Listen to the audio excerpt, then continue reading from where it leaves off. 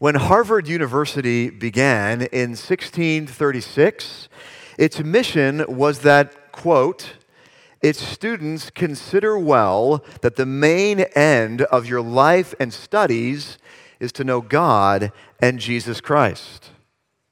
That was Harvard. The YMCA began with this mission, quote, as a refuge of Bible study and prayer for young men seeking escape from the hazards of life on the streets. Princeton University began in 1746 as an evangelical alternative to Harvard and Yale, who had both embraced deism at that point in their institution's history. All three organizations currently have nothing to do with Jesus Christ and his kingdom. In fact, they're all known for being staunchly secular. What happened? What happened to these organizations? It was not one major decision, but very slowly, over a period of decades, small decisions were made to move these organizations away from their charter or from their founding mission. Mission drift happens very slowly over time through a series often of small decisions and circumstances. Now, this can happen to any organization. This can happen very easily to GCF. So what's going to keep us from drifting away from our mission in 30 years, 60 years, or 200 years from now? What are the things that we want our great-great-great-grandchildren still to be excited about and committed to? Well, that brings us to GCF's mission. And this morning, I want to talk about our mission, because it's the fall, and in the fall, everything kicks off for us. But it's been a while since I've addressed this subject, and our mission statement has changed slightly in the last year. So we're going to talk this morning about our mission, and it goes like this. GCF exists to glorify God through gospel-centered worship, discipleship, and evangelism. Can you throw up the chart for me, Nate? There's a graphic of it. We'll come back to this often this morning. We exist to glorify God through gospel-centered, there's the cross in the middle, worship, discipleship, and evangelism. So we're going to look at this mission statement this morning, phrase by phrase, beginning with the first one, and that is, GCF exists to glorify God. Now, why begin here? Why begin with the glory of God? Because the Bible begins here. The Bible is intensely committed to the glory of God. The Bible says this, God creates for his glory, Isaiah 43. God predestines for his glory, Ephesians chapter 1. God creates the nation of Israel for his glory, Jeremiah 13:11. God helps the poor and needy for his glory, Isaiah 61. God sent his son to suffer and die for his glory, John 12, John 17. God sanctifies us or changes us for his glory, Philippians 1. God will send his son again to judge the earth for his glory, 2 Thessalonians 2. And I could read literally hundreds of texts that say the same thing. Let me just read one more text, Romans 11, 33 to 36. This is at the end of Paul's incredible discussion of salvation and election. Paul writes these words, "Oh, the depth of the riches and the wisdom and the knowledge of God. How unsearchable are his judgments and how inscrutable his ways. For who has known the mind of the Lord, or who has been his counselor, or who has given a gift to him that he might be repaid? For from him and through him and to him are all things. To him be glory forever. Amen." How about 1 Corinthians 10:31? So whether you eat or drink or whatever you do all for the glory of God. Okay, so what is the glory of God? The glory of God is simply the shining forth or the display of all that God is, all of his glorious attributes. What does that mean exactly? Well, today, as many of you know, the NFL begins. And because that happens today, I feel justified in bringing up Pete Carroll, the coach of the Seattle Seahawks. Okay, so what is the glory of Pete Carroll? We could talk about his phenomenal USC coaching career. He won 2 national championships, 4 Rose Bowls, 2 Orange Bowls, and he won the Pac-10, which is now the Pac-12, which will cease to exist in a year or two. He won that 7 times. And then there's his Seahawk career. In the last roughly 15 years, Pete Carroll's one of the most winningest coaches in the NFL. He's gone to 2 Super Bowls, and he would have won the second if they just would have given the ball to Marshawn Lynch with like 30 seconds left. But I'm not bitter about that play call. Pete Carroll is also known as being a very enthusiastic, positive, energetic coach. He's the oldest coach in the NFL. You never know that by watching him on the sidelines.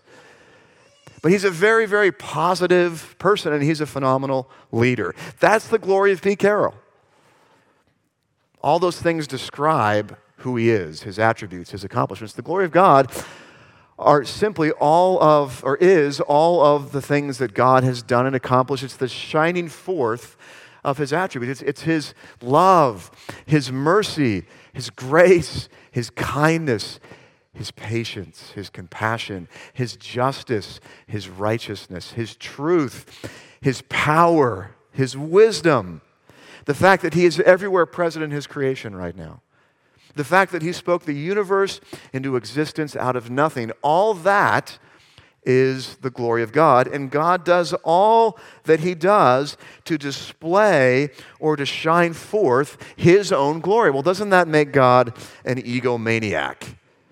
Imagine me saying, all that I do for Dave Farley's glory. Now, if I said that, you would think Dave is incredibly conceited and arrogant. Why is it right for God to say that? Because God is a perfect being. And because God's a perfect being, he must esteem and value and love that thing in the universe that is most worthy of love, honor, esteem, and value. And what is that? Himself. Himself. Because he is the most worthy thing, the most valuable thing, the most glorious thing in all the universe, for God to remain just, he must esteem himself above everything else. And that's really good news for us. More on that in a moment. So how does the church glorify God? The church glorifies God when God's word is preached faithfully. The church glorifies God when the sacraments are observed weekly.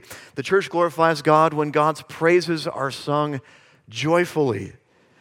When Christians live together in love, when your community groups helps one another move, when your community group gives money to a member in need, when you hug someone and tell them you are praying for their wayward child, God is glorified.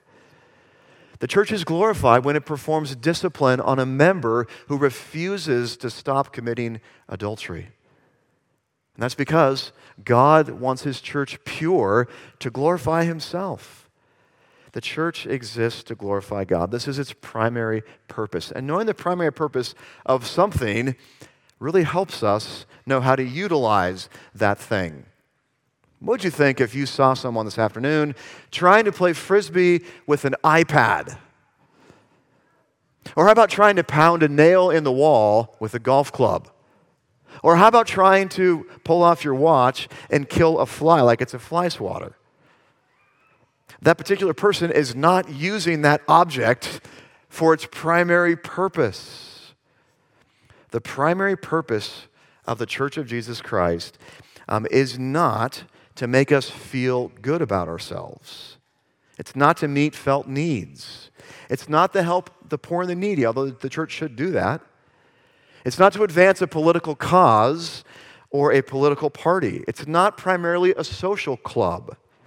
The primary purpose of the church is to glorify God. Therefore, we want all that we do, our singing, our preaching, our prayers, our worship, our serving, our giving, our community. We want all those things, our children's ministry, our counseling ministry, our youth ministry. We want all those things to exist to glorify God. We want to be extremely God-centered because God is extremely God-centered. And here's the incredibly good news. John Piper says it like this. He says, I know for a fact that 2 things are true. God wants to be glorified, and John Piper wants to be happy. God has hardwired all of us with a desire to pursue our own happiness. And Piper says this, here's the way it works in God's economy. We are the most satisfied, the most joyful, the most fulfilled when we are pursuing the glory of God. Said another way, God is most glorified in us when we are most satisfied in Him. Piper calls this Christian hedonism because he knows that we're all hardwired to pursue our own happiness. But here's the good news. Our own happiness is found when we are glorifying God. So when we're glorifying God, we're happy and God is glorified. We're doing what God has made us to do. So when all is said and done, the glory of God is a wonderful thing. John Piper also makes this point. The Westminster Confession of Faith is written in the 1640s by a bunch of Presbyterians. Starts out like this. First question is, what is the chief end or purpose of man? And the answer is, the chief end of man is to glorify God and enjoy Him forever. Piper says this, the chief end of man is to glorify God by enjoying Him forever. For all eternity, if you're a Christian, you will find all of your joy and satisfaction and delight in glorifying God, the purpose you were made for. That's why we exist. GCF exists to glorify God. That's the first and most important phrase. Okay, how about the next phrase? GCF exists to glorify God through gospel-centered, period. Many folks have recently jumped on the gospel-centered bandwagon. There are gospel-centered schools. There are gospel-centered books, gospel-centered children's ministry, gospel-centered underwater basket weaving, gospel-centered yoga, gospel-centered lawn care. The phrase gospel centrality is slapped on everything, making it lose all meaning and significance. So what does it mean to be a gospel-centered church? Well, let me get at it this way. In our culture, there are many different types of churches. There are gospel-denying churches, churches that refuse to affirm that Jesus Christ died on the cross for our sins and rose from the grave, and that we are saved by grace alone through faith alone in Him. I'm referring here to Jehovah's Witnesses, Latter-day Saints, and other groups that are sub-Christian. Then there are gospel redefining churches, churches that redefine the gospel as the good news of health, wealth, and prosperity, or the good news of social justice. Then there are gospel-assuming churches. These churches affirm the gospel, but they assume the gospel is only for non-Christians. And once you understand the gospel, you move on to better things. So in these churches, often you hear very practical sermons, seven tips for a better marriage, 5 tips for better communication, 3 tips for better personal finances. In these churches, the gospel is abandoned or assumed. And when Jesus is mentioned, He's merely mentioned as a means to an end. Then there are gospel-embarrassed churches. Churches that are afraid that if they talk about the gospel, including substitutionary atonement, the wrath of God, justice, mentioning things like repentance and heaven and hell, it will drive away the seekers. Then there are gospel-committed churches, churches that are fully committed to defending the glorious Orthodox gospel, but again, they assume that message is just for non-Christians. Once they embrace it, you move on to more exciting topics like the end times or something else. Finally, there are gospel-centered churches. Well, what are those? Churches that believe that the gospel of Jesus Christ, His birth, life, death, resurrection, ascension, and return, is the main thing that we never ever move on from. The Apostle Paul says it like this in 1 Corinthians 15, 1-5. Now I would remind you, brothers, of the gospel I preached to you, which you received, in which you stand, and by which you are being saved, if you hold fast to the word I preached to you, unless you believed in vain. For I delivered to you as of first importance. What's of first importance? The gospel. For I delivered to you as of first importance what I also received. And here's the gospel, that Christ died for our sins in accordance with the Scriptures, that He was buried, that He was raised on the third day in accordance with the Scriptures, that He appeared to Cephas, than to the 12.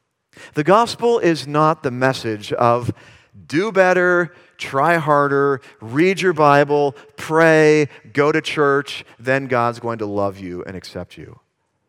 Every other religion is explained with 2 letters, D-O. Do this, say this, pray this, go to this mountain, go to this place, and you'll be accepted. Christianity is explained with 4 letters, D-O-N-E, done. Jesus Christ has done everything, and I mean everything necessary in his life, death, resurrection, and ascension to reconcile you to God. And all you have to do is turn away from your sins and trust in him, and you will be justified, declared righteous, and adopted by Almighty God. Christianity is not good advice. It's good news of what Christ has done for us. The gospel is not just the ABCs of Christianity, it's the A to Z. We never, ever, ever move on from the gospel, but only into a more profound understanding of the gospel. And that's because the gospel is what drives all of the Christian life. We want people to serve in the nursery because they understand how much Jesus Christ has served them. We want people to forgive their spouses because they understand how much Jesus Christ has forgiven them. We want folks to give generously because they understand that God has given to them in an insanely generous fashion by giving them his own son free of charge. And we want people to love their spouses with sacrificial love because Christ loved us, the church, his bride, with sacrificial love. We want folks to evangelize their friends because they're so excited about the fact that they've been forgiven.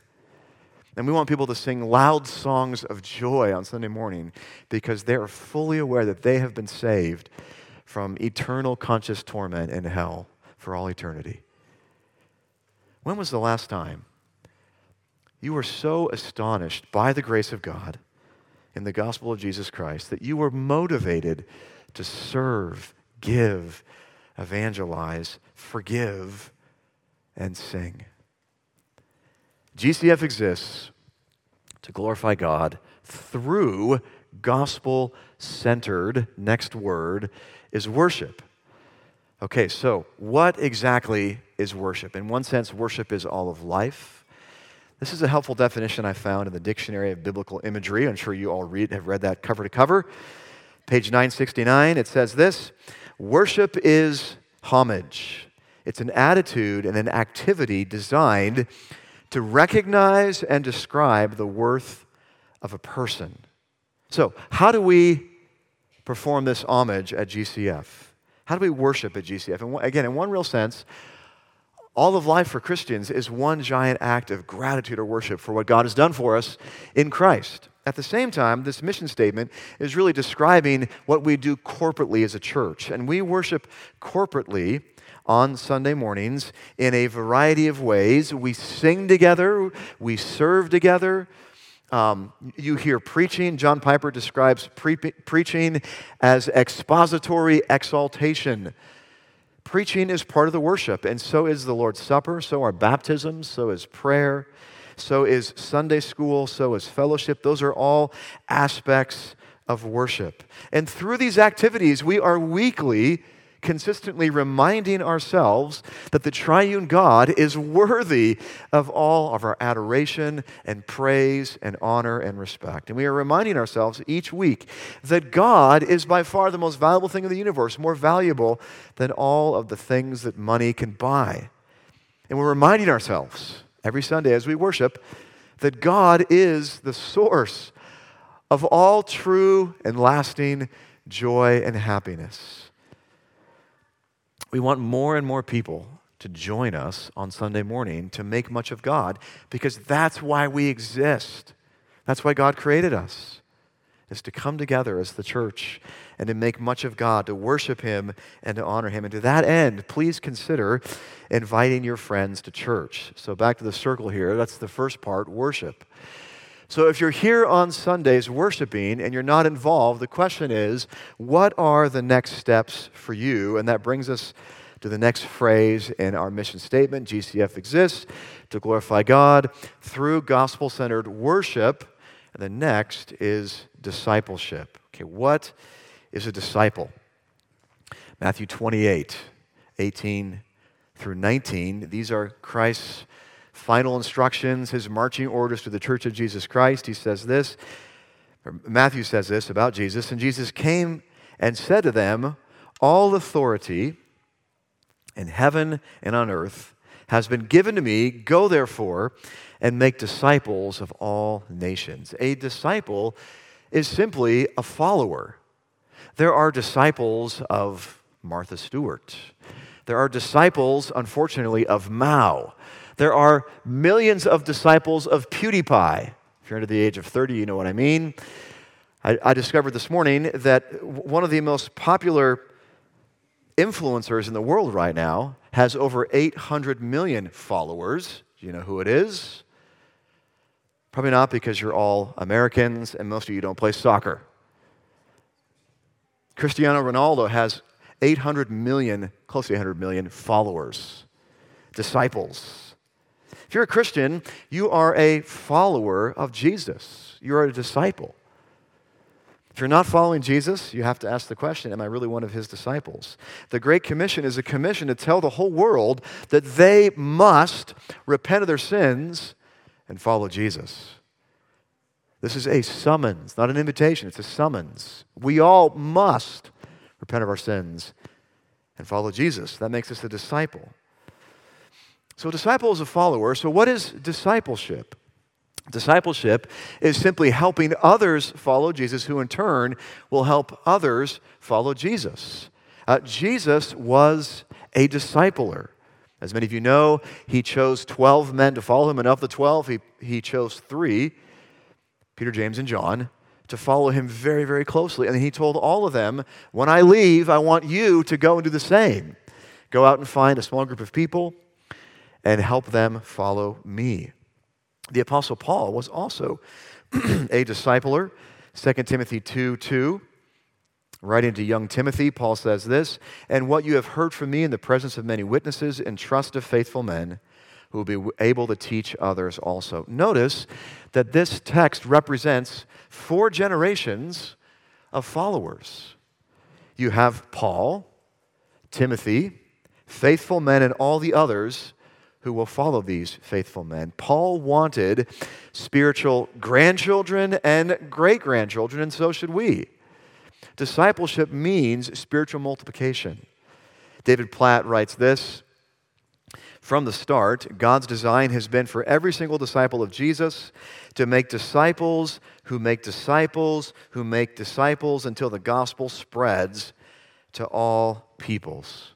Said another way, discipleship is simply laboring over a period of time in the lives of a few, helping them follow Jesus, and then encouraging them to do the same, to go out and find more people to labor with and help follow Jesus. And the cycle goes on and on and on until eventually thousands of people, because of your influence, are following Jesus. Well, what is GCF's specific strategy for discipleship? It starts with one simple goal. We want every person here involved in a discipling relationship. So can you put up the Venn diagram? I think that's next. There we go. So at GCF, there are many, many ways to be involved in a discipling relationship.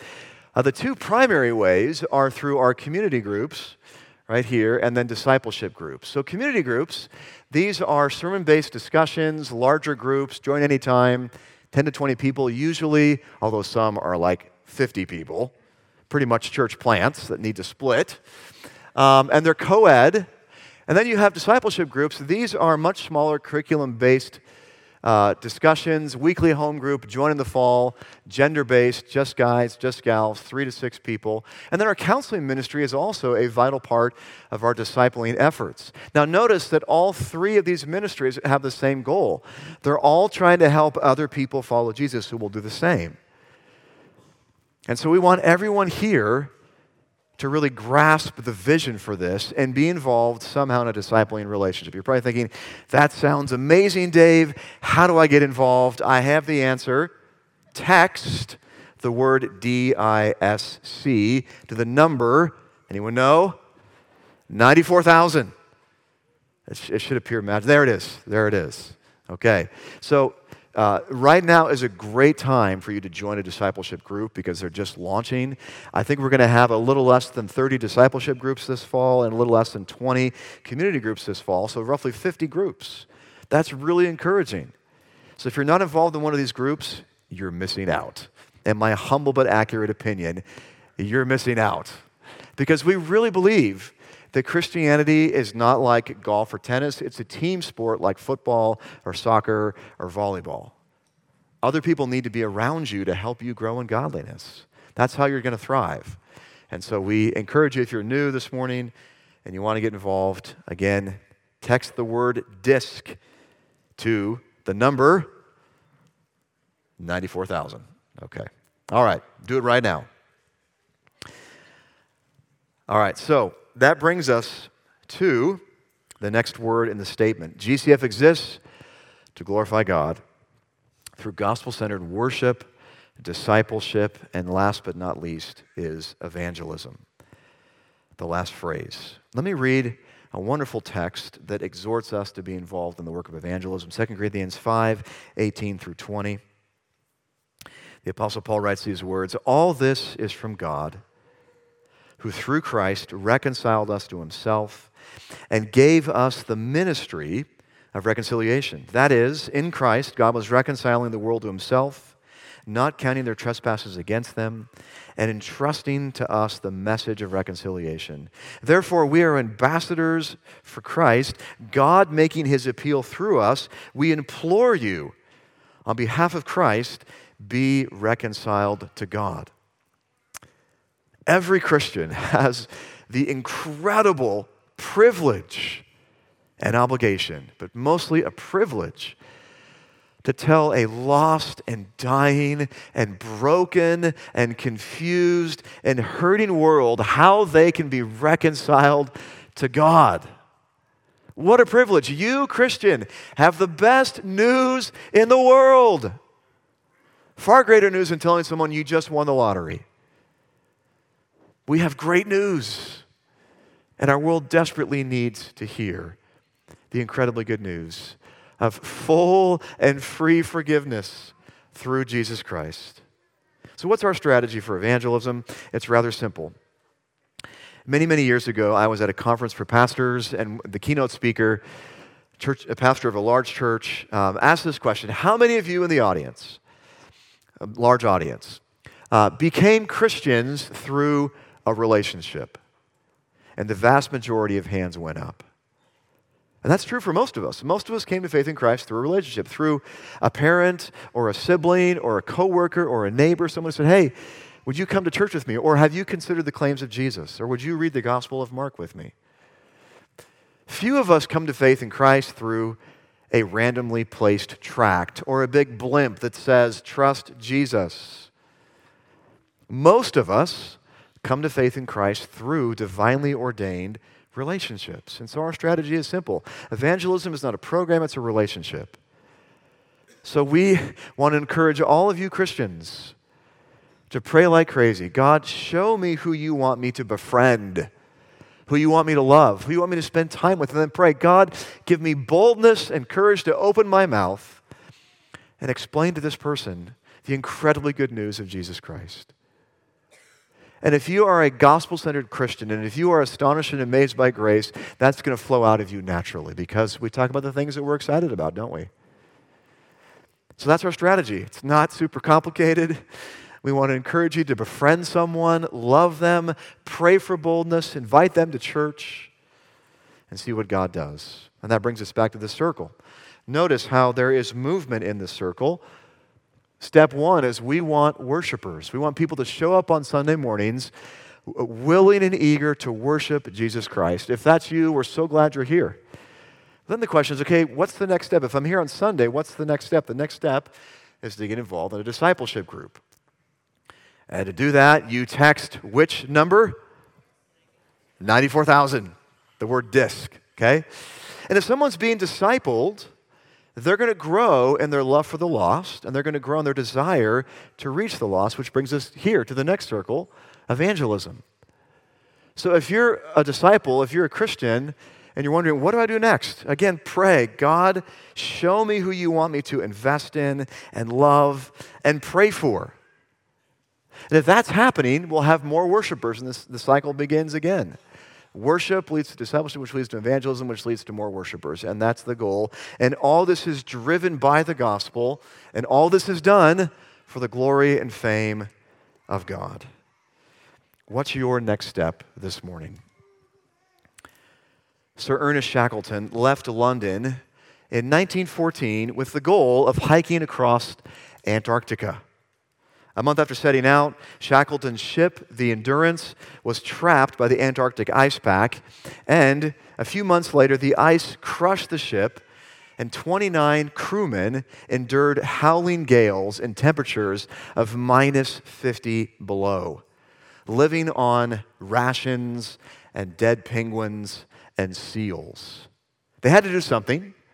So they hiked to the edge of the ice pack and launched 3 20-foot lifeboats into the coldest, wildest ocean on planet Earth. The 3 crews rowed 100 miles to a rocky island, a small, teeny tiny island. After repairing one of the lifeboats, Shackleton and 5 others set out again for a whaling station island over 800 miles away. They had a long ways to go.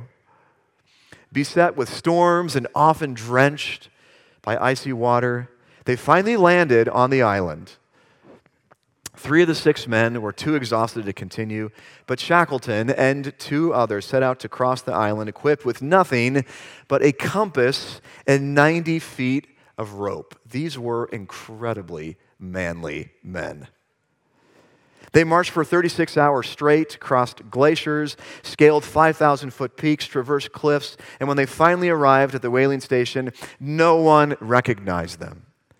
This true story has all the ingredients of greatness. These men traveled great distances, over great mountains, through great seas and winds, in great cold, with great amounts of ice and snow. And their adventure included great hunger, great courage, great leadership. Finally, the story had a great ending. They all survived.